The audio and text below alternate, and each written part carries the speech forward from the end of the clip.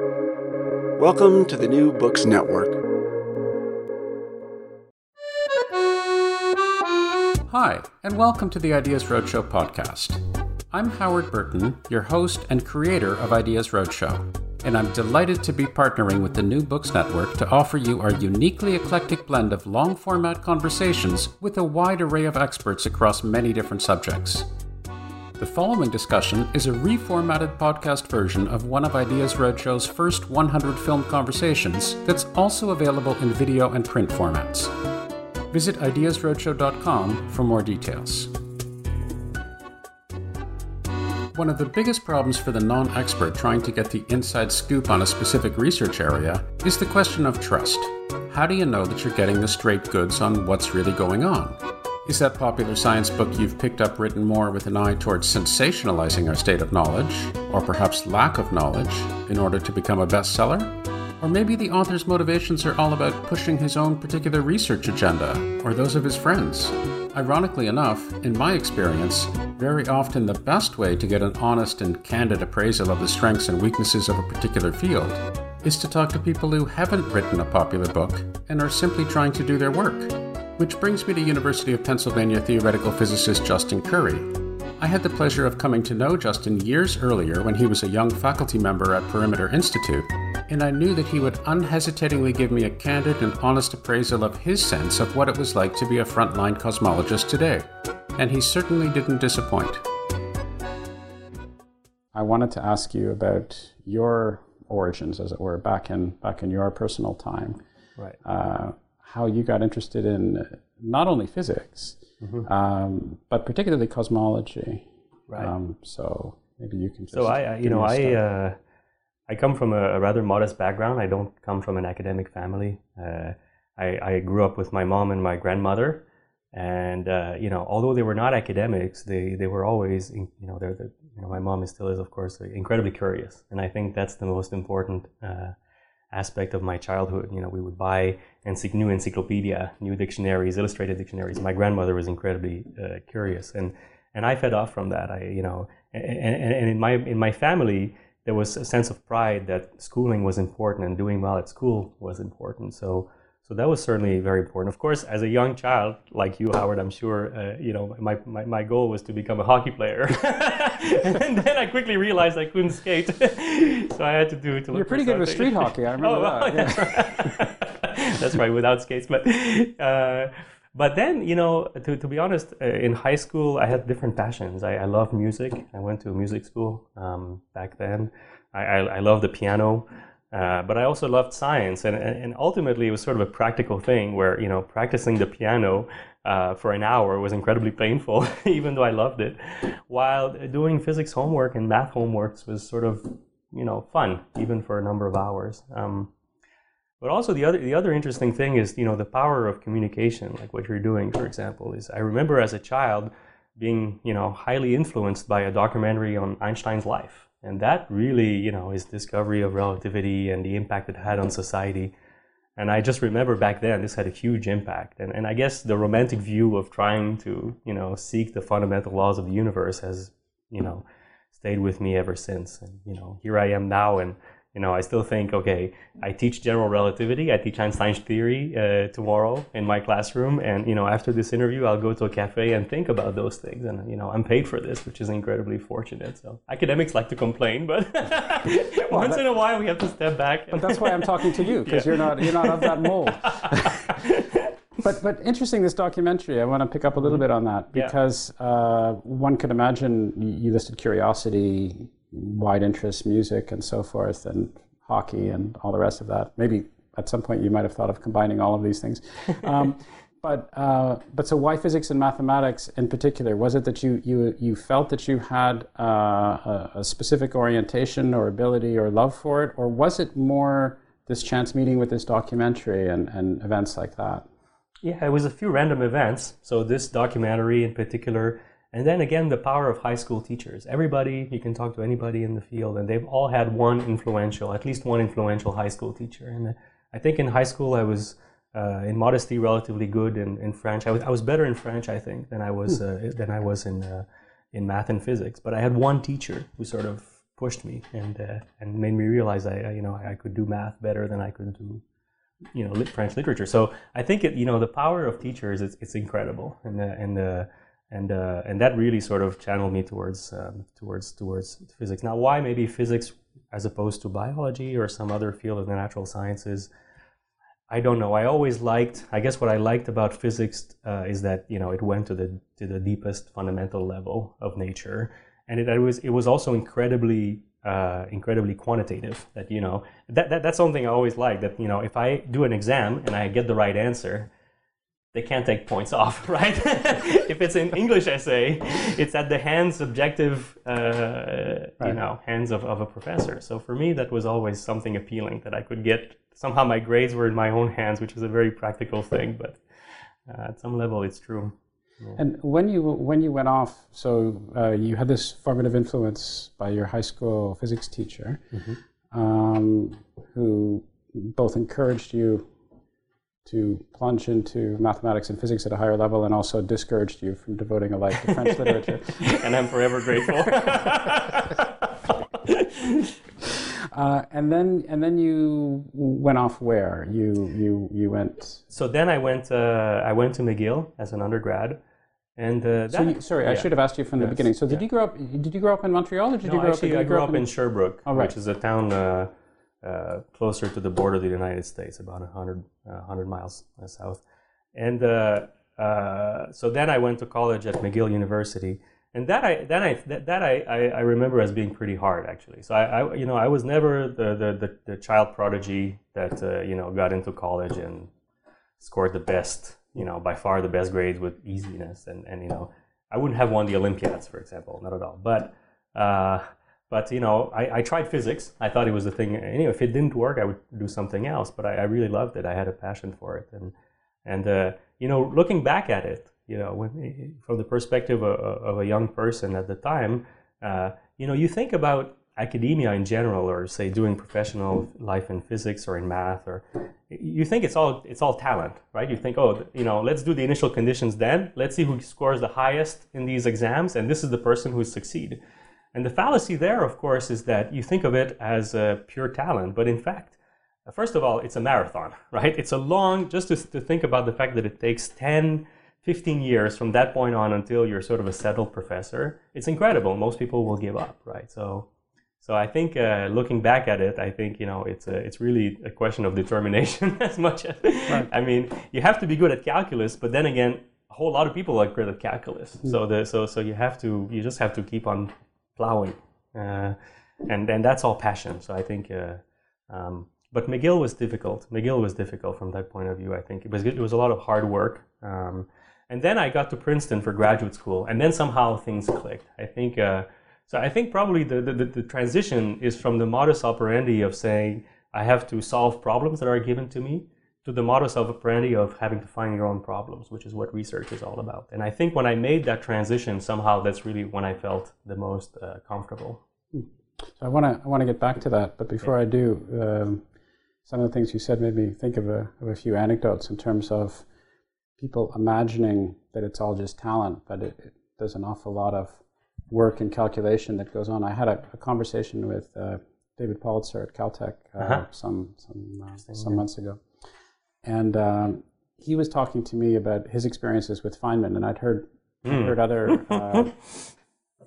other examples of this as well. So there's this mythology of Feynman, of course, that Feynman could do everything and he could solve every problem, and he was so incredibly broad. That's right. And he was, of course, remarkably broad in his interests. He was interested in so many different things. But what David told me is he said that he learned that what would happen is when he would ask Feynman a problem, Feynman would go back and he would look at his notebooks, and he had just a ton of these things, apparently, that he was calculating all these things all the time. Right. So the reason why there was a sense of this inhuman-like intuition that this guy had was he'd worked through the bloody thing. He'd had it over here and over there, and he did it when he was sitting in a cafe somewhere or whatever. He'd been constantly working and developing this sense of what works and what doesn't work, and actually making real calculations. So I think there's this mythology that it's all, there are the few geniuses that just have it like this, but not in my experience. And if it doesn't apply to Feynman, it's hard to know who it would apply to. That's right, yeah. there are these rules of number of hours that all the the leading sportsmen or the leading academics they all work very hard. Right. This Malcolm Gladwell. That's right. Whatever. That's right. Yeah. That's right.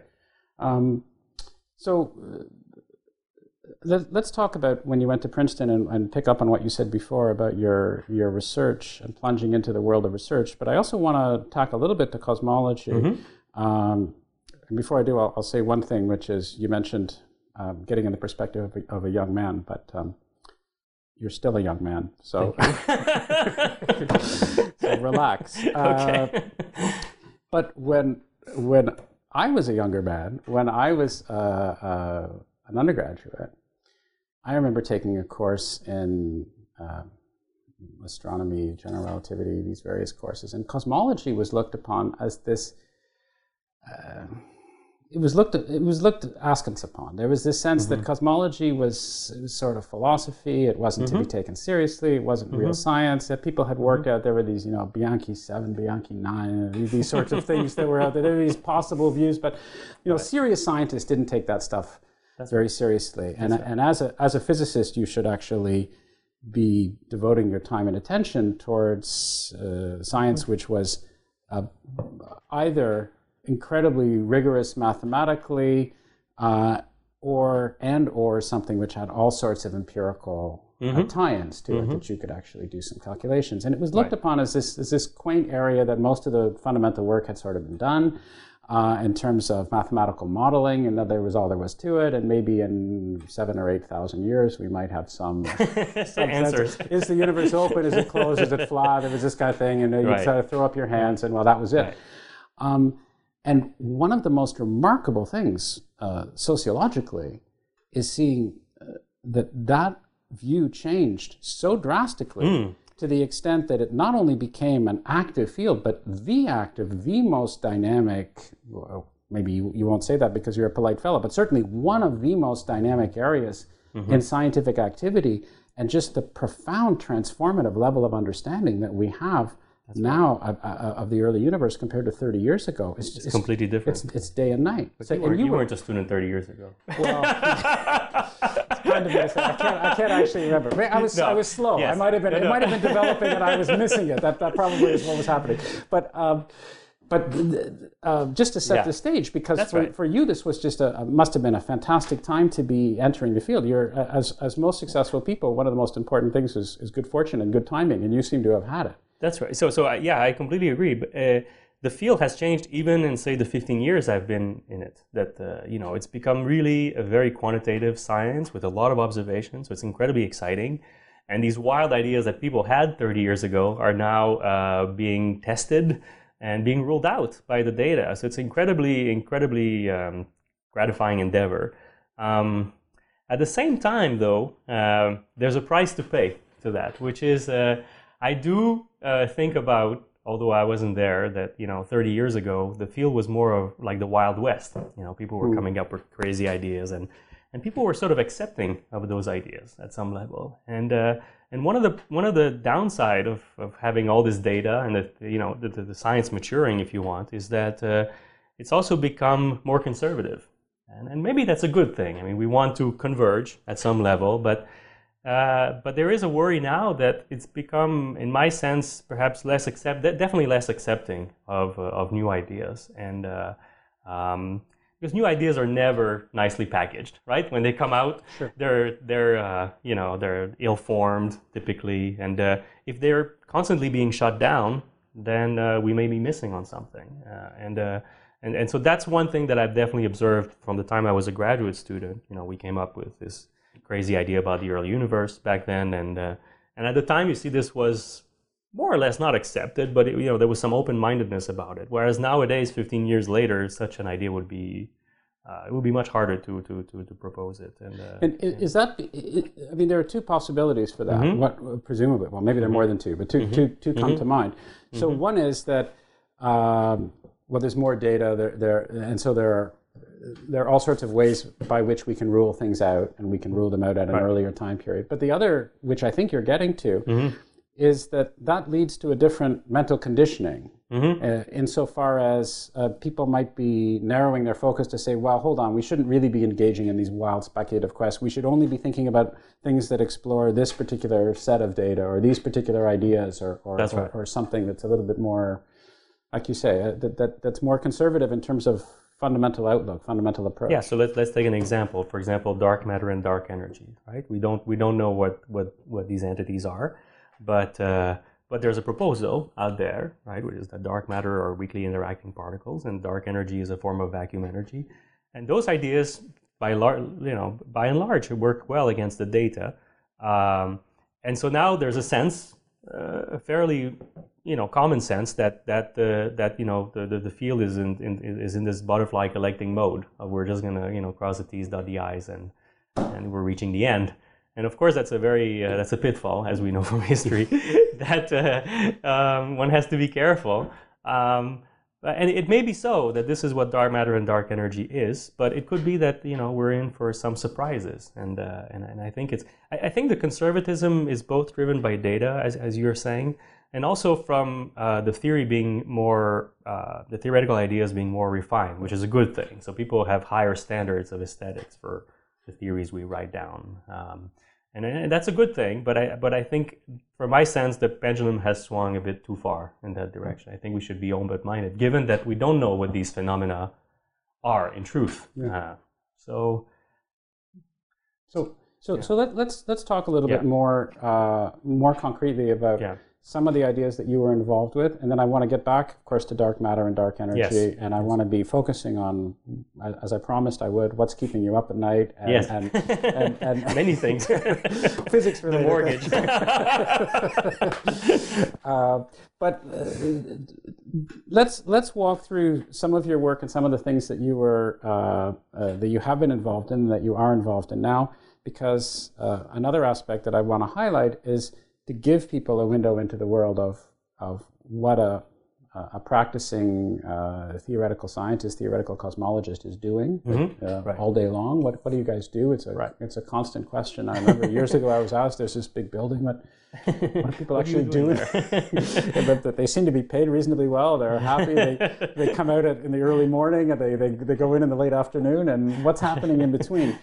So I want to get to that, and by way of illustrating that, let's go back to your PhD and your work there. You mentioned the research. Let's talk a little bit about these crazy ideas, these ekpyrotic ideas, and other ideas which may or may not be crazy, and give me a sense of some of the things that you've been working on in terms of what your research was and what you were looking for and the results that you found.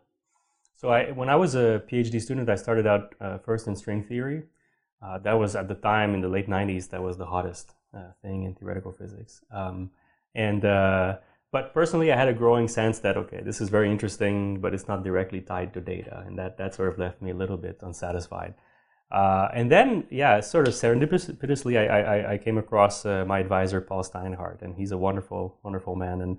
And he was working at the interface, if you want, of particle physics and cosmology. And at the time, there was a sense that, string theory was maturing as a science, and it could have something very important to say about the universe, about cosmology, and that was what motivated us. And Paul had been working on this idea that maybe the universe, or the Big Bang as we know it, arose from a collision of brains in some extra dimension. So these surfaces that would slam into each other, and that would these are ANES. That's right. Exactly. And so that was an interesting, that was very exciting quest. I mean, this idea was definitely provocative, and ultimately the initial theory that we had in mind, maybe was not successful in the way we had anticipated, but it was certainly a very fun endeavor to think. I mean, I think the motivation was, if you look back in the 60s and 70s, there were huge development in particle physics, and then that immediately fed into cosmology not long thereafter. And we had this hope that, maybe something like that would happen with string theory. And so that's what motivated us. And then, this idea of ekpyrotic universe. So tell me a little bit about where that word comes from, or tell people what. So we were looking, so we had this theory sort of in place of these colliding brains, this fiery event, and we were looking for a name. And as you know, there's a lot of marketing going on in theoretical physics. If you don't have a good name, you're not going to get citations for your paper. So Paul, being acutely aware of this, he actually went to classics professors in Princeton and described to them the scenario. And remarkably, they realized it reminded them of Epirosis, which was a model of the Stoics, of cosmology, in which the universe would arise out of a great fire, and in fact, this fire could occur periodically. So we thought that was a good name. For other people, it reminded them of some skin disease like Ectosis. But anyways, we were the that's right. People made fun of us at some level, but. Okay, so you have this theory, and you have this this questionable and possibly advantageous name associated with this theory. And then the question is, again, if I'm sitting on the outside looking in, and I say, well, okay, how do you know if this theory is right, and how long does it take you to come up with these particular ideas, and what are you actually doing when you're writing these specific papers? Because I can imagine sitting back and saying, wow, you know, there are these things called brains, and they smash together, and that's it. That's my paper. There we go. I'm done. But it's a little more than that. It's a little more than that. So we know, the biggest obstacle to making this work was to get a spectrum of fluctuations of these brains as they collide. So we had in mind that as these brains collide, if they were exactly flat and parallel, of course the collision would be simultaneous, and you would get the same temperature everywhere in the universe as the universe reheated. But of course, as the brains come together, they will have ripples because of quantum mechanics. And so in fact, the collision will happen at different times on different places of the universe, which today would appear to us as different regions having slightly different temperature. And that's what we observe in the cosmic microwave background. So the biggest challenge was to actually calculate how these fluctuations look like and whether they would actually match what we observed in the microwave background. And that's what I spent, I remember, afternoons just working out, days and days of working out calculations. And in retrospect, it was a really risky project. In fact, I know Paul had qualms about giving this project to a student because he felt, okay, this student is clearly devoting 100% of his time for a year or more than a year. And if it doesn't work, which could have happened, then the thesis would have been delayed by a considerable amount. So I took a risk in some sense, but I thought it would be a good reward if it worked out. And in the end, I remember the afternoon when I did the computation, and it all worked out. It seemed at the time that we got a spectrum that had desired properties, and that was very exciting. I remember I still have the notebook with the equations boxed a few times, where I realized and. I realized vividly, I remember vividly that when I went home that day, I knew that the calculation had worked. And tell me a little bit more about the cosmic microwave background. Right. Talk a little bit more about this, and talk about, a little bit more details about this, the matching that you were actually able to do in terms of the features of the CMB and what's actually going on. So let's start way back at the beginning, a very brief précis of what this thing actually is. That's right. For someone who doesn't know anything about it, and what we've learned about it, and how that fit into your research. So the microwave background really is the most important piece of information we have that really led to this dramatic growth of the field in the last 20, 30 years. And so what we have at our disposal is basically the universe. As the universe cooled down, as it was expanding, eventually it was cool enough to form neutral hydrogen. So protons and electrons combined to form neutral hydrogen. And at that point, the universe became essentially neutral. So all of a sudden, light photons could propagate over large distances unimpeded. So we have this beautiful snapshot of the universe, of this distant light, this relic light from the early universe, from when the universe was 400,000 years old. Of course, now it's 14 billion years old. So it's the equivalent of having the picture of a fetus for a person who's an elderly person. So it's an incredible amount of information. One thing we learned from the microwave background is that it's incredibly isotropic. So you look in all directions in the sky, the temperature is the same in 1 part in 10 to the 5. So it's incredibly the same in all parts of the sky, which tells us the universe back then was incredibly homogeneous. But these tiny fluctuations in temperature, as you look in different places in the sky, they have particular correlations among them. They're not completely random. And so we can our theories cannot predict the exact pattern that we see, but statistically it can. We can say certain things about that. And one of the things we observe is that these fluctuations in the temperature, in 1 part in 10 to the 5, they're correlated in a way that is independent of scale. Meaning, if you take a picture of the microwave background, if you were to zoom in and zoom in and zoom in, you would see statistically the same pattern. And that's a remarkable feature of the universe. That's a very hard feature to understand from theory. So, of course, where these temperature inhomogeneities came from, well, we think they pretty much came from the Big Bang, or some event near the Big Bang, or in the case of the theory we were proposing, this would have been the result of an event before the Big Bang, right? This brane collision. So the big challenge in these calculations, if you say you come up with a theory, or anybody comes up with a theory of the early universe, is how did these initial temperature perturbations come about, and why do they have this feature that they're invariant under scale? That's the hardest thing to come up with.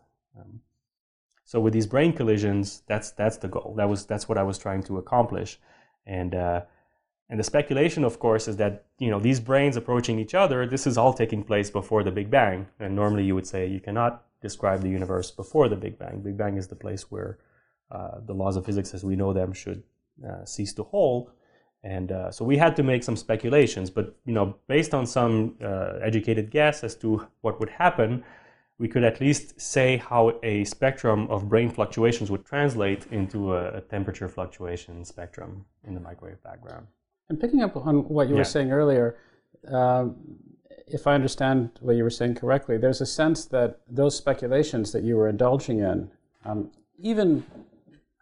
even before you had any sense of data to be able to support them in any way, shape, or form, there seemed to be a greater tolerance to the ability to do that, based upon what you were saying before about the sociology. Is that fair, or is that? That's completely fair, I would say. Yes, yeah. And I've had discussions with some of my colleagues, and there's definitely this sense that the community as a whole is becoming more conservative, and I think that's a worry, because especially. We all know how academia works. It's a hierarchy. It's a pyramid, right? You have hierarchy. You have this professor. Who knew? Exactly. You're a young student or a young postdoc fighting for your life to get the next job in a year or two, right? And eventually to make up to a professorship. How do you do that? Well, you have to impress the older folks. How do you impress the older folks? You impress them if they're open-minded. And not to say that, of course, some of my older colleagues are very open-minded, in fact. But I'm, on average, let's say, right now, if you're a younger person, it's harder to propose ideas. And we have to be humble. I think that what we do is, although connected to data, as we just said, but it's still highly speculative, right? We don't know for sure. Right. We have to have this sense of humility. Do we know that dark matter really exists? Do we know that dark energy really is vacuum energy? Do we know that the early universe came out of something that happened shortly after the Big Bang? Cosmology is a fossil science, right? So we see evidence right now of something. We're trying to make up the story that led to what we observe today. And so I think, like I said, I think maybe it's a natural pendulum swing, that before it was the Wild West, and now we're in this conservative swing, But I hope there will be a market correction, that we're going to go back to a sort of a more. It's important because the new ideas will come from young people, right? It's usually the case. Young people will transform the field, and there has to be. I don't want to be in a situation where we say 100 years from now we discover what the correct theory was, and we realize, oh, this young person back in 2014 had that idea. We ignore this young student, and we ignore them. We shut them down, and there are examples of that in history. I just hope we're not like that. Yeah, it's also interesting. I think a point worth emphasizing that you made was that at the forefront of discovery, things are messy, and from the student. Very often, by the time it filters down to a student, you get presented with this beautiful package of discovery. It follows like this. You're interested in you take a course in electromagnetism when you're in first year or second year or something like that, and you get presented with Maxwell's equations. And here's this beautiful structure of the way this particular phenomenon works. That's right. Well, of course, that wasn't actually the way it developed. This is what happens by the time it gets cleaned up and analyzed and put together in a very, very nice framework. And so that can be inspiring if you're a student because you see this beauty and structure, but it can also be somewhat depressing because you think, gosh, I would never have been able to come up with this wonderful, perfect framework. Well, of course, nobody did. That's not the way it actually happened. Right. It's deceiving. Yeah. Exactly. It's deceiving that, and now, of course, this year, or in the coming months, we're approaching the 100th anniversary of GR, of general relativity, and that's a perfect example. Einstein struggled for a decade trying to come up with general relativity, and he had all kinds of wrong ideas. Right. He convinced himself of ideas that turned out to be wrong, right. And it was not nicely prepackaged. No. And at the end, of course, it was a beautiful output that he came up with, but the process is messy, and I completely agree with that.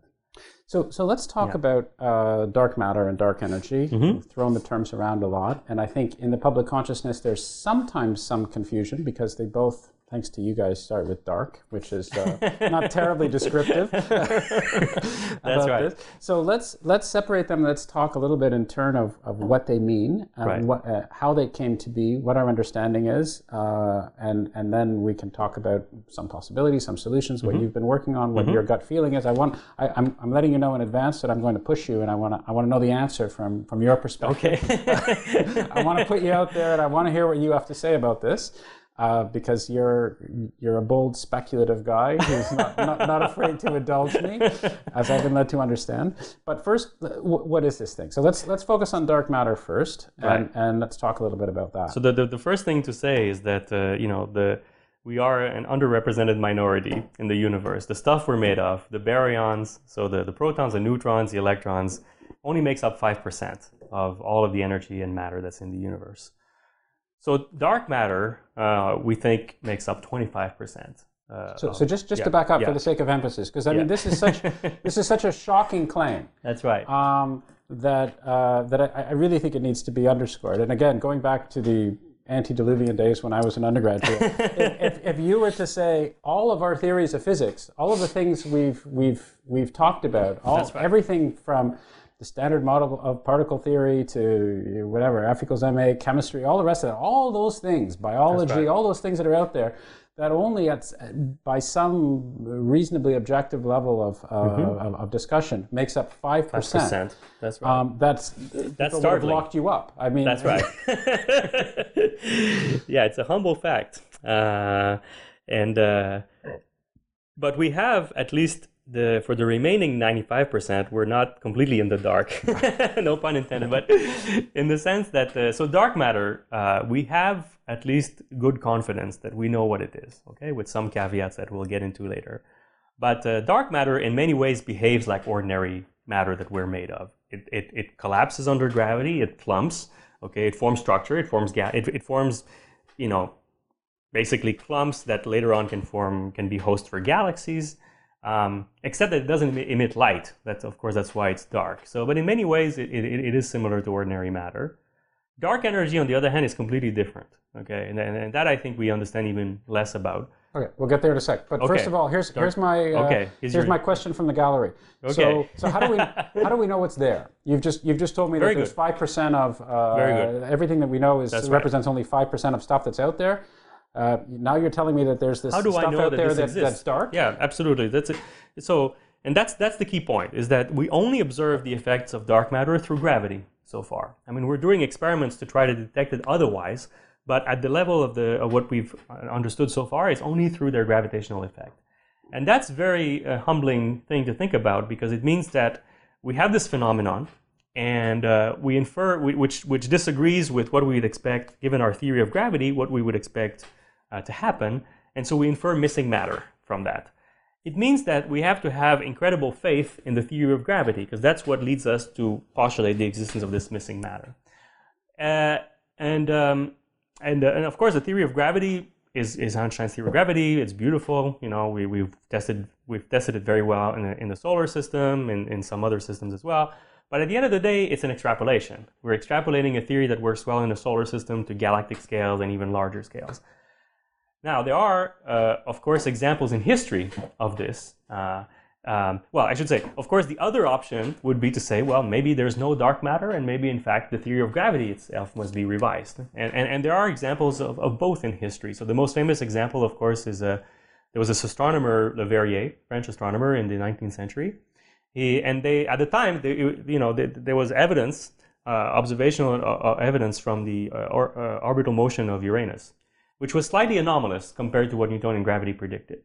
And this actually led Leverrier and also John Adams in England to postulate that there would be another planet beyond Uranus, which they call Neptune. And indeed, shortly thereafter, they discovered Neptune. So this was a case of missing mass, and we found it, and great. It explains this gravitational anomaly that we were struggling with, and Newtonian mechanics was perfectly fine. The counterexample, and again it involves Leverrier, is that he spent years observing the orbit of Mercury, and discovered that the orbit of Mercury had also an anomalous aspect to its orbit. Its ellipse, that is, was drawing around the sun, was slightly precessing very slowly in time. And that was an anomaly compared to Newtonian gravity. And it led Leverrier to postulate, another astronomer, to postulate the existence of another planet closer to the sun, which was Vulcan. Worked before, so. That's right, it worked before, right? Let's apply the same. And that turned out to be wrong, of course. Now we know the answer is Einstein's theory of general relativity. That's what leads to the precession of Mercury. And that's an example of, a revised law of gravity, something beyond Newton that actually gave the correct answer. So the question is what situation we're in with dark matter. So if, again, another question from the gallery. You're talking about the theory of gravity, and you're mentioning Einstein, but I've heard this expression, MOND, modified Newtonian dynamics. That's right. So how does the Newtonian version of gravity fit into the Einsteinian version of gravity vis-a-vis this issue of dark matter? I mean, which gravity am I talking about? I guess would be one question if I don't know anything about this. How are these things linked? How is Newtonian gravity linked to Einstein gravity? Which one should I be using, and all of that? Very good. So one of the reasons why it took so long for Einstein and physicists in general to come up with general relativity is that Newtonian gravity works so incredibly well. Gravity is very feeble force. Okay, so to really see the imprint or the signature of general relativity, you have to go to situations where gravity is strong, where you have so it would be indeed near a black hole or on very large distances cosmologically. Then you see the effects of gravity. But for most purposes, Newtonian gravity works exquisitely well. And in particular, the effect of Mercury was tiny, which is why it was so hard to detect in the first place. It's like, what, 32 arc seconds a century? Yeah, 43 arc seconds per second. Yeah, so it's incredibly tiny. That's right. So an arc second is you have a degree, 1 degree, and it's you can chop that up into a 60th, which is a minute, and then a 3600th, which is a second, and there are 43 of those per century. That's really small. So it's incredibly precise observations to come up with this. Now, the MOND modified Newtonian dynamics is a rather radical idea, which is to say that in fact Newtonian gravity should be modified not in extreme regimes where gravity is strong, but rather in regimes where gravity is rather weak. In fact, so weak that we only probe it, at large distances from the galaxy and so forth. Not in our solar environment, not in the solar system environment. It's a radical idea, okay, and I have to say, but it's a proposal which says basically that when you get down to very low accelerations, okay, actually an acceleration which is comparable to the Hubble expansion rate today, when you get down to such low accelerations, which occurs, at large distances in the galaxy, that at some point Newtonian physics must be revised, and so from a theoretical point of view, it's a bit funny because normally you expect new physics or new modifications to occur when things get strong, when you go to short distances or high accelerations, and that's what happens in the context of general relativity. Here it's a long distance, low acceleration phenomenon. It's an empirical rule, but it works amazingly well to explain the properties of galaxies. And so it would say there's no dark matter in the galaxy. Instead, there is this new law of gravity, and it works beautifully at explaining what we observe about galaxies. Which was one of the major telltale signs that led to the whole issue of dark matter, right? These rotation curves. Absolutely. It's one of the strongest piece of evidence we have that we look at how basically test particles, hydrogen gas, rotates around the luminous matter, around the stars, and we find that very far away from the stars, where normally you would expect the velocity to drop as you move further and further away if Newtonian gravity would be correct, instead you tend to a velocity that's independent of distance, which is a very funny phenomenon. The other thing is, if that's all that it was, it would be pretty easy to cook up some theory that would do that. But The other funny thing is that, galaxies are really messy objects, right? You form stars, they emit energy. It's a very messy process to form an actual galaxy. And in the dark matter paradigm, okay, you have this luminous matter surrounded by some dark matter halo. That's the reason why, that in the center picture, that's why this dark matter halo would cause this larger velocity than what you expect. So at those distances, you're completely dominated by the dark matter. Okay, luminous mass is a very tiny fraction. And then you say, then there's this empirical fact, which is subtle but very funny, okay, which tells you that the luminosity of the stars in here is related tightly to the asymptotic velocity far away from the luminous matter, which has to do with the dark matter. It's a correlation that goes, basically luminosity goes as velocity to the fourth power. It's a well-known empirical law. And it's a very funny thing, right? Galaxies are messy stuff. Of course, you expect at some level that the more massive the galaxy is, the more luminous it is, and therefore the more dark matter there should be, and therefore but why to this particular fourth power? Right. And that empirical fact, it's a fact, okay? So we can't argue against it. Now, if it could be that when you do a careful enough simulation with baryons and all their messy physics in dark matter, this comes out, okay? It comes out as an emergent law, an empirical law. Or it could be, as is the case in modified Newtonian dynamics, that it's in fact a product of the theory. The theory actually predicts that this should be the case. So I think, I'm not myself a direct proponent of MOND. I haven't spent years on it, but everybody agrees as far as, people who actually go ahead and fit rotation curves of galaxies, they agree that it's an amazing fit. I mean, it's one of the most successful empirical laws in astronomy. So I would say dark matter, as we understand it, dark matter particles, I think has a long way to go before it can explain those aspects of galaxies. There's other evidence for dark matter. So that's where I think, it cannot just be MOND by itself, because then you get to clusters of galaxies, you get to cosmology, and there I think the evidence for dark matter is pretty strong, at least in the way we understand it. Yeah. So I want to get there. Let me just back up for a sec. Yeah. So if, just up until the point of the discussion we've had now, if you were, and you're not claiming to be, but if you were a diehard Mondian, as it were. Yes. And you were to say, look, here I have this equation. We have to modify our understanding of gravity, these particular scales, these particular accelerations, whatever. And here's my equation. Here's my framework that I have. Right. And I would say to you, well, that's very interesting. But where does this come from? Where does this equation, where does this framework actually come from? Because it's our understanding in physics, we have to have some sort of way of putting things in their proper framework in terms of principles, in terms of background structure, in terms of fitting in with the other stuff that we know. This seems somewhat arbitrary. It fits the curve, that's very nice. It predicts this luminosity thing, that's nicer still. But where does it come from? And that's exactly the point. So I think at the moment that's what's missing. Okay, so we don't have. So for example, how did Einstein come up with general relativity? So we know it, right? He understood the equivalence principle. He came up with the equivalence principle. That was the guiding principle that led to general relativity. By itself, you could get to GR with that principle and special relativity. We don't have that for MOND. As you said, it's kind of a cookie formula that works, okay? But there are various hints, okay? There are proposals out there. They're not well formulated yet, but there are various hints that this might be, for example, that law, when you're in the deeply Mondian regime, has some symmetry properties to it. It's invariant under scale transformations and so forth. So there's some hints of something going on. And I have some wild ideas about that too, about why this would come about. So yes, I completely agree. It looks at the moment just like a fitting formula, but incredibly predictive, but a fitting formula nonetheless. And I agree. So what we need, and the path that a lot of people have taken is to take that fitting formula and try to, fit it in with relativity and write up, an equivalent to, a modification to general relativity out of which this would come out as in the Newtonian limit, and that feels like you're trying to put how do you say, a square thing in a round hole.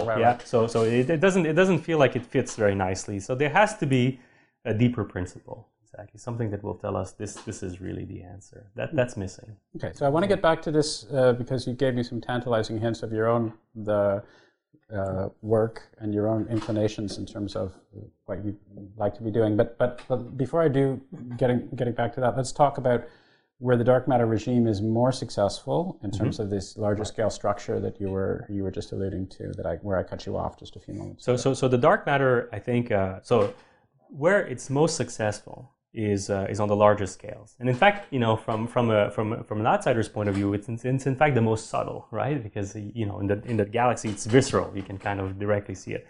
Cosmologically, it's more indirect, but I would say it's the firmest evidence for the existence of dark matter. So the idea is the following, that if you imagine, we know, as we said about the cosmic microwave background, that the early universe was highly homogeneous. The density was almost the same everywhere in the universe. So like the surface of the ocean is a good analogy.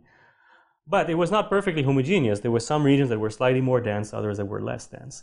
And like ripples on the ocean. And now, of course, what happened in time is that these regions that were slightly overdense, well, under the influence of gravity, they collapsed. They grew more dense, okay? And eventually, the picture is that they go so dense that, they lead to the formation of the first stars, the first galaxies, and that's how we come about.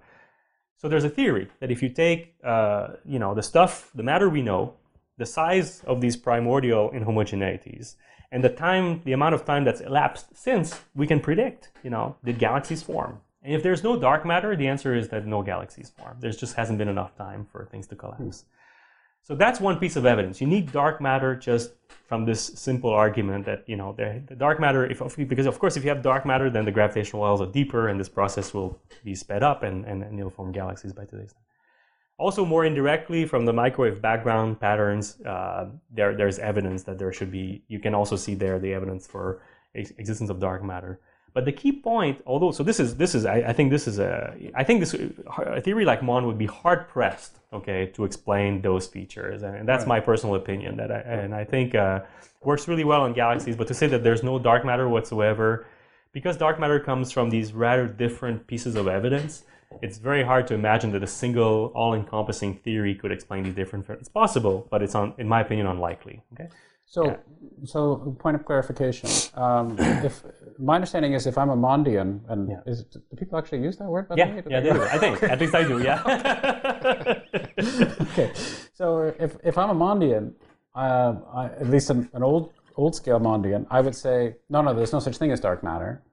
And here's my equation, which this is an unnecessary hypothesis, and you just have to believe in my equation, and everything works out perfectly in terms of these rotation curves of galaxies and so forth. That's right. And from what you were just saying, you actually need dark matter to be able to have these local collapses in the time scales that you actually need to be able to move forwards. That's right. So is it now the case that some people who would be of a Mondian persuasion would say, well, you actually need both? So there is this dark matter somewhere that maybe it doesn't exist in terms of my rotation curves of galaxies, but it exists at some other scale or some other level. I mean, because otherwise, that's a good question. If you don't say that, right, which seems to go against the basic origin and motivation of the Mond theory to begin with. But if you don't say that, then how do you answer this question that you were posing, which is you need dark matter to be able to directly demonstrate how things are working on those time scales? That's great. So I, of course, I can't speak for all the Mondians in the world. Well, you're the one I'm talking to. You're the closest to a Mondian I have right now. So, it's a good question. So, what is the attitude? So, first of all, to me, it's a sort of extreme point of view, right? To say that there's absolutely no dark matter. Okay. So, but I think that's pretty much the view that's being espoused by that community. They need some form of dark matter, so to speak, in which they say that neutrinos are actually more massive than we think they are, which is an interesting proposal in and of itself. So it's not like they don't need any, but neutrinos are still part of the standard model, so it's not the way. But there have been all these tests on neutrino matter. I mean, do they just say we're doing? That's right. So it's barely, it's barely within known experimental bounds. Okay. Now. So now, how do they explain what I just said? Yeah. And the answer, I think, is it's somewhat, I don't think right now there's a theory that can predict it in detail, because to explain cosmology, you need a relativistic theory. And there's been some proposals of an extension to GR that does that, but it's not been successful at the level that I just said. But okay, at least the physics is, at least, okay, this Mondian gravity is stronger than ordinary gravity, so maybe at least qualitatively this could lead to the sped up. I think it's the jury is still. I think it's unlikely. They would say, maybe it will work out. I think this would be the attitude that there still could be the option of a theory better than the relativistic reason we know about that would explain this phenomenon. I see. Yeah. So if we keep working on our theory, we'll get a fully relativistic theory of this, and that will be able to explain this at some level. My attitude, since you're talking to me, my attitude is, I think both points of views are rather extreme, right? If you think about it, you say, on the one hand, there are dark matter particles, only that, right? And GR, as we know it, works perfectly fine. The other attitude is equally extreme, says, well, there's no dark matter whatsoever, and it's all modified gravity, okay? And why not both, okay? Of course, one could say Occam's razor and all those things, but why not both? I mean, there are systems, condensed matter systems, as we experience different phases of water, they can coexist. And it's all the same underlying physics, but their manifestations is rather different, right? So one of the things I've been thinking about is to think of, the dark matter particles and the Mondian phase, just like we think of superfluidity in liquid helium. So liquid helium is a very well-tested phenomenon. You cool it down and eventually reach this superfluid phase. But above zero temperature, there's still two coexisting phases, the superfluid phase and the phase made of the normal fluid, okay? And they coexist. So maybe it's something like that it's the same underlying physics, but has different manifestations on different scales. And of course, it's easy for me to say those words, and another thing to do calculations. Yeah, but you're not eschewing doing calculations. I mean, I'm guessing that you're willing to do calculations and willing to develop things and move forwards. Right. And this notion, this fundamental construct that it is possible to have these two things representing different manifestations of maybe some underlying phenomenon or whatever, this has been received in principle how by some of your colleagues? So I think it's interesting. I think the community. I've perceived a shift in perception. I think there are a number of people have become more open to those ideas, and I think it's been driven by various developments. One of them is that dark matter experiments have not discovered dark matter particles, and they're becoming increasingly sensitive, and we don't discover them. And of course, one of the leading candidates for dark matter particles are these weakly interacting massive particles coming from supersymmetry. It's a great acronym, of course. It's a great acronym. But now these experiments are starting to really chop down through the parameter space that would be favored by these supersymmetric extensions of the standard model. So at some level, there's a bit of a concern. And then we have the LHC, which is very exciting. It's discovered the Higgs. Within the next 5 years, or less than that, three years or so, we will have reach the highest energies at the LHC, and then we'll see, right? Are they discovering supersymmetry, or at least new?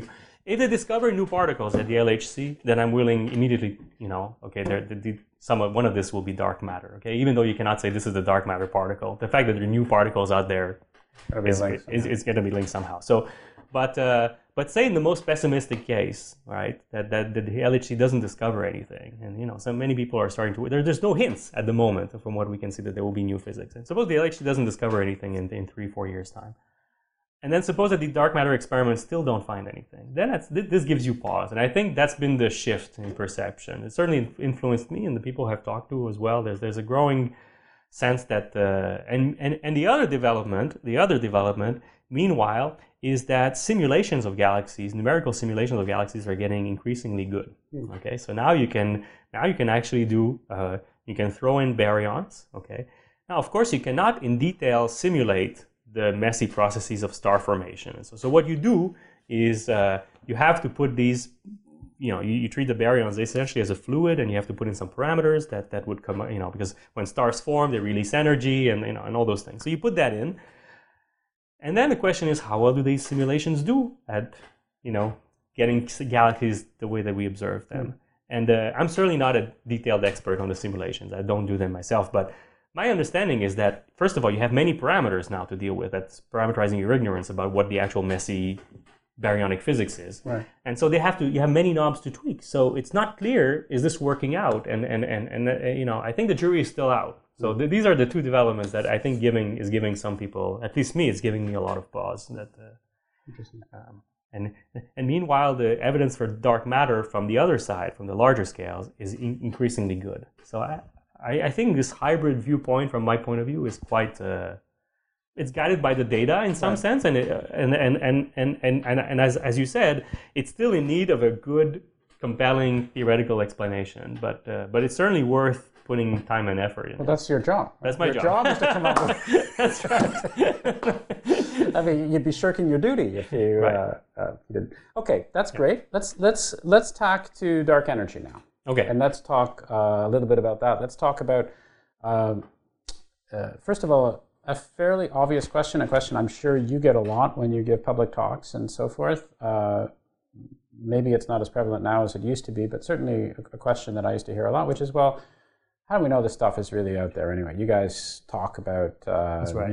One day there's this, and the other day there's that, and now you're telling us that there's this mysterious force out there which is causing the universe to increase its acceleration. How certain are we of this? Why do we know that this is actually going on?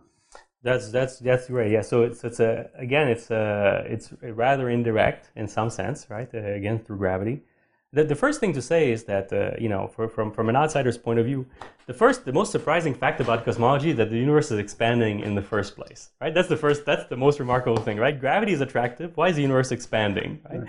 The most naive thing you would expect is a universe that would be collapsing under its gravity. And of course, the honest answer from cosmologists is we don't know, right? Because that traces all the way back to the Big Bang, right? And we don't know what happened at the Big Bang, but really that's where the expansion started out. Okay, so it's really in initial conditions. Now it's been expanding ever since, and at least what we expect from gravity is that gravity would pull stuff in, so at least the expansion should slow down, and that's what we observe. At least for most of the history of the universe, the expansion was slowing down. But then the surprise comes in that, about 7 billion years ago, the expansion of the universe started accelerating. Okay, so it started speeding up. And that's a big surprise, right? That's not, certainly, if you believe that it's, ordinary matter cannot do this, because ordinary matter would make gravity attractive. There's some funny form of energy which is leading this acceleration to occur.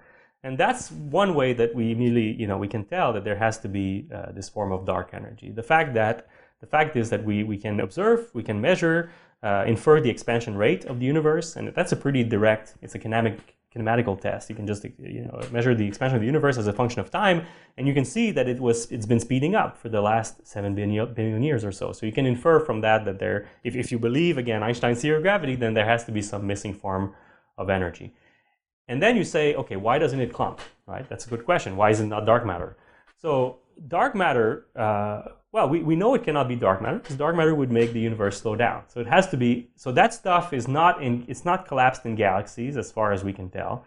It's more or less homogeneous, and the leading candidate for the simplest explanation would be that it's vacuum energy, it's the energy of the vacuum from quantum physics. That's the leading explanation. But this has problems as well. But that's the leading, in some sense, simplest explanation for dark energy. So tell me a little bit about those problems, and tell me, let's talk a little bit about the disparity between what a particle physicist might calculate in terms of this vacuum energy and what we observe. Yeah, this is the worst failure of theoretical physics. So when we say vacuum energy, we have in mind that this is the energy of quantum fluctuations in the vacuum. So in quantum mechanics, there's no perfect vacuum. Things always pop out in and out of existence in the vacuum. And we can calculate this energy of the vacuum from the known particles that we know. So every particle in the universe is described by a field, just like the electric field. And we can compute what these fluctuations would contribute to this average vacuum energy. And when you do the calculation, you find that you get the wrong answer by, depending, 120 orders of magnitude is the worst failure. No theoretical physicist would like to talk about this. No, but I'm asking you to talk about So just to specify, because I mean it's a colossal result. It's a colossally bad result. Yes. It's a 1 by 120 orders of magnitude. You're talking out by a 1 followed by 120 zeros. That's right. I mean, that's not wrong. That's just outstandingly, remarkably wrong. That's right. So it's a big problem. Now, what does it mean? Now, one thing to say is, of course, we cannot calculate the precise answer of the vacuum energy. When I say we calculate, clearly, otherwise that would be the end of it. But we can calculate, because we don't know all the particles that are there, we don't know all the contributions to this vacuum energy, but we can calculate contributions that we know, theoretically, and those are the ones that give you the wrong answer. There are two attitudes, right? So one is that we get the wrong answer, but in fact there's another big contribution, which we can't account for, okay, which cancels this at this amazing precision of 120 decimal places. That is essentially the conventional answer right now. There's this cancellation that occurs, which makes anybody, right, very uncomfortable that you have to, we would like our theories to be somehow natural, generic, that you don't have to tweak things to get the universe to work out. The attitude in the field right now, for I'm talking about this conventional view, is that this cancellation may not happen everywhere. Okay, that we happen to live in a special place where this cancellation occurs between these different components, and if the cancellation didn't occur, the universe would be expanding so fast or collapsing so fast that we wouldn't exist. That's an argument that's been proposed. I don't particularly find that argument very compelling. I think in the history of physics, whenever we have these kinds of issues, okay, these issues where our calculations tell us something is wrong, usually it's a sign that there's new physics going on that we're about to discover, and that explains naturally what's going on. Okay, so that's the more hopeful attitude, that there has to be something beyond. It may still be vacuum energy, the way I just described it. But there's something that makes it appear weak. There has to be new physics. Yeah, so again, I don't want to be, these are very, very complicated issues, and they've been around for some time, and I don't want to trivialize them or say that people who believe one thing are naive or silly or anything, because I don't believe that. But if I'm some guy on the street, and you come to me and you say, look, I'm a scientist. I believe I have the answers to this particular regime, whatever it is. Let's not even talk about cosmology. Let's talk about something else. I'm going to figure out how this coffee cup works, right? And how it slides on the table. I've got a theory to explain this coffee cup. That's right. And I say, okay, well, great. I'd love to hear your theory. And you say, here's my theory. My coffee cup is actually, according to my theory, my coffee cup is going to go upside down, and it's going to go at the speed of light between here and here. It's going to turn into a frog, and then it's going to magically reappear here, in just like this, as if you had been pushing it along at this particular rate. Right. That sounds a lot like the talks I hear at conferences. And I would say to you, well, that's a very interesting theory. Let's test it. Let's go and do a test. Right. And I'm looking at it and I say, well, hang on a minute. It doesn't actually go at the speed of light. It doesn't turn into a frog over there, and it doesn't do all the rest of this kind of stuff. And you would say, yes, well, I have an answer for that, you see, because what's happening is there's another effect that I can't quite predict that cancels it turning into a frog over here, and it cancels it moving at the speed of light over there. And so what we see when we take both of these things into consideration is what's actually happening here. Right. And I say, well, I'm pretty suspicious of your theory, because it seems to me you can say just about anything in terms of what you predict, and if I have a different empirical measurement.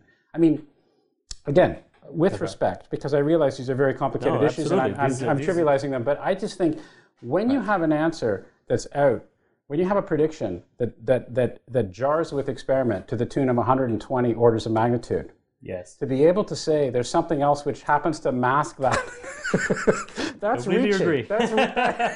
You're reaching for something, boy. That's right. Yeah, I think, and that kind of skepticism is really healthy, because we in any scientific endeavor we get used to certain assumptions, we get used to certain things, and really we have to step back and say, how crazy is this, right? I mean, and are we missing an opportunity by sweeping under the rug these kinds of issues, the frog turning into a cup? I think it's one of those things where it's lacking a better explanation, okay? And we have to be honest about it. So as a theorist, I can be honest that there's nothing at the moment that can compete with this outrageous explanation. Okay, there's some ideas, but at the level of mathematical detail, because one thing one thing that you know well, but I should say is that we don't just ponder crazy ideas like this. We have mathematical rules to write them down. We have a certain set of guidelines that we believe in, and so you cannot just do whatever you want. You have to really and although I can say those words when I go and work out this afternoon on my theories, I quickly find that it's very limited what I can do, and that's why people haven't found a competing alternative. So I think there are ideas out there. I've come up with ideas about alternative viewpoints of the cosmological constant. I mean, one of them is to say the following ideas. Again, just words, but it's backed up by some. So when we say the cosmological constant, when we say the vacuum energy, right? This form of energy is the most homogeneous form of energy we've ever probed. Okay, it's homogeneous both in space and in time. It doesn't change in time. So the one thing you have to worry about is it means that you're probing through gravity the largest possible scales in space and in time because it's perfectly homogeneous, right? So do we really know that gravity works the way it does on those huge scales? And maybe in fact the following could be true, that in fact the vacuum energy is large. This 120 orders of magnitude wrong answer is the correct answer. But it's the fact that how it gravitates is different than what we assumed. Maybe it actually gravitates 120 times orders of magnitude more weakly than you and I gravitate. So we've tested gravity on small scales. We know how we gravitate. We know all that. But when you get to these extremely large distances, do we really know how vacuum energy gravitates? And that's one idea that I've explored. And that actually we can do some mathematics to back it up. It's not at the level of again, in terms of aesthetics, in terms of control, theoretical control. It's not at the same level of this frog to cup theory, but it's at least more precise. And it's not just words. So if I'm sitting here listening to this, and I think to myself, we've just talked about two major issues, two major conundrums, two major unsolved difficulties. Right. Might it be the case that these things are actually related at some Excellent level? Yeah, absolutely. That would be the most compelling answer. That somehow these vastly different phenomena somehow have a common origin, and that's not how we think about it. How most cosmologists think about it. Again, there's a funny discrepancy between what people talk about at conferences and the formal talks. They give talks that are rather conservative because that's how we're trained. It's a very good trait actually to be conservative. We're not completely wild. But then at the end of conferences, sometimes you'll have this phenomenon where somebody want to have some fun and they'll say, "Let's have a survey. What do we think? Let's write down some options for what we think dark energy is." And then it's always startling that the way people vote is far from conservative. They vote for the most radical option. Now, why is this?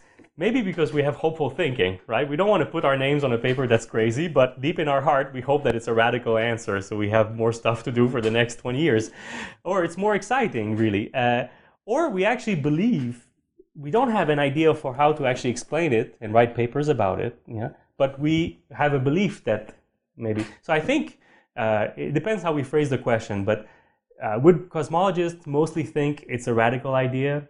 I don't know. I think from these conferences, I think so. So it's possible that, at least my personal opinion is that it would be very exciting, and I think that's my hope, that these phenomena are connected. In fact, all these phenomena, this Mondian modified gravity on galactic scales, the dark matter and the dark energy, are somehow, again, the dream would be different phases of the same underlying stuff. Right. And we have to understand it. And there is evidence, of course, depending on how one interprets it, but one can certainly make an argument that there is evidence for this type of thinking successfully done in physics over the years. So disconnected phenomena, disconnected approaches that were later seen to be manifestations of the same thing. This has happened over and over again. I mean, absolutely. To some extent, people have accused physicists of looking at that, of taking that approach to the exclusion of all other approaches, that they insist that everything has to be manifestations of the same thing.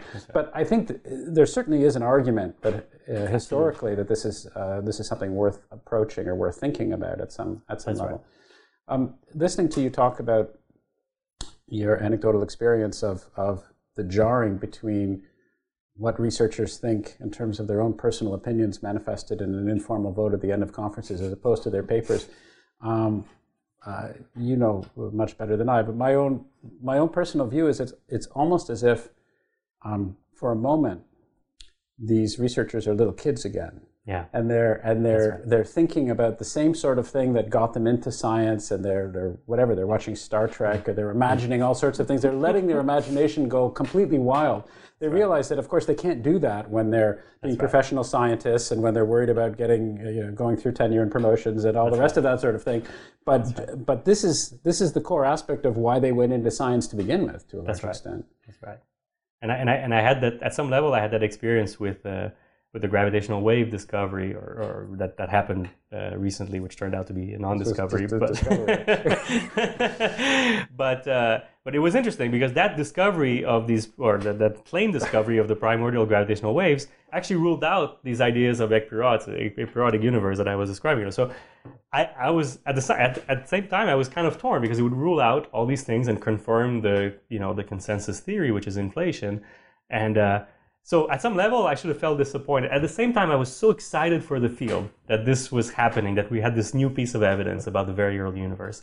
It trumped my own personal interest. And of course, it turned out that this wasn't a discovery yet, but at least it was an interesting personal experience to go through that. And I think the field feels that way. Ultimately, as you said, we want the greater good of the field. We want to be excited about nature. We want nature to surprise us. I think that's an intrinsic feeling as a scientist. Let's talk now, as I promised, as I threatened we would. Okay. I want you to lay it on the line, Justin. Okay. I want to know. You've given some hints as to what you would like to see, but I want you to imagine 20 years from now, N years from now, when we have a deeper understanding of this, right. And we're going to compare the historical record, which will be right now, with our understanding N years from now, let's say 20, when we have. Can you keep this video buried until 20 years from now? Time capsule. No? Like, well, in fact, we're...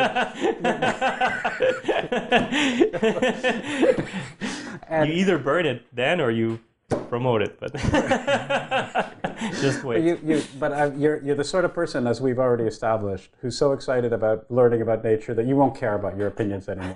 But it will be useful to get, whatever. Maybe I don't think they can give a Nobel Prize for a discussion on an informal discussion on video, but they haven't. It's a changing world. That's right. I'll cite that conversation in my future papers. Okay, good. So let's have the conversation. So tell me what we're going to find in 20 years. Give me your sense of the answers as best as you can speculate to these fundamental questions. So I think, so I'm not going to edge my bets, but I'll tell you what I think are the two scenarios, and then I'll tell you which one I prefer, okay? So I think, in my opinion, there are two scenarios. There are two possible things that will happen. Either the first route is the one that we've been following, that it's vacuum energy is dark energy. Dark matter are these weakly interacting particles. Whether we discover them or not doesn't matter. That will be that's what data will actually tell us. Okay, that's route number one. Route number two is a radical revolution in our understanding of gravity, in our understanding of what this dark stuff is.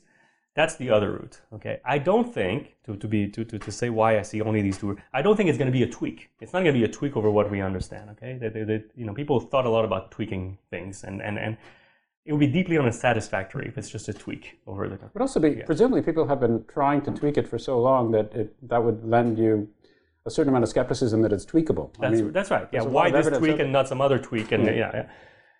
My money is well, I don't have any money, but anyways, it's more than a hope. My belief, I think, is that it's route two. I think universe can still surprise us, and I think 20 years down the road, I really think, in fact, it's not just a statement about 20 years. This is a critical juncture. I think right now, in 2014, this particular period, I think we're at this juncture that these two roads will diverge, and it will come from increasingly precise data It will come from increasingly precise simulations. It might come from the LHC. It might come from, but I think we will know. I mean, these dark matter experiments, at some point, they reach a limitation, and then I think we will know for sure in 10 years even which route we're going towards, and I think we're moving in that direction. Cool. Advice. Final question or final thought for me. I'm going to give you a chance. Maybe if we've missed something, but what advice? Given that that's your gut feeling and your sense, but also understanding the field nonetheless, and recognizing the spectrum of possibilities, what advice would you give towards a young person who's contemplating entering this field? Is there anything specific you would recommend if I'm a high school student who's listening to this and captivated by what it is that you have to say and think, gosh, I want to make some kind of contribution. I want to throw my hat in the ring. I want to plunge into this world. What sorts of advice might you give her? I think they should definitely jump in. I think it's the best time ever to jump into this field. I think precisely because we're about to enter this revolution. I think we're about to experience the same sort of revolution that happened at the beginning of the 20th century with the invention of relativity and quantum mechanics. I think we're about to. So if you're a young person, I think it's the perfect time to jump into this field and contribute and think outside the box. You know. The problem with having been in the field for a long time, like myself, is we get blasé, right? We get a bit, oh no, this idea will go away and so forth.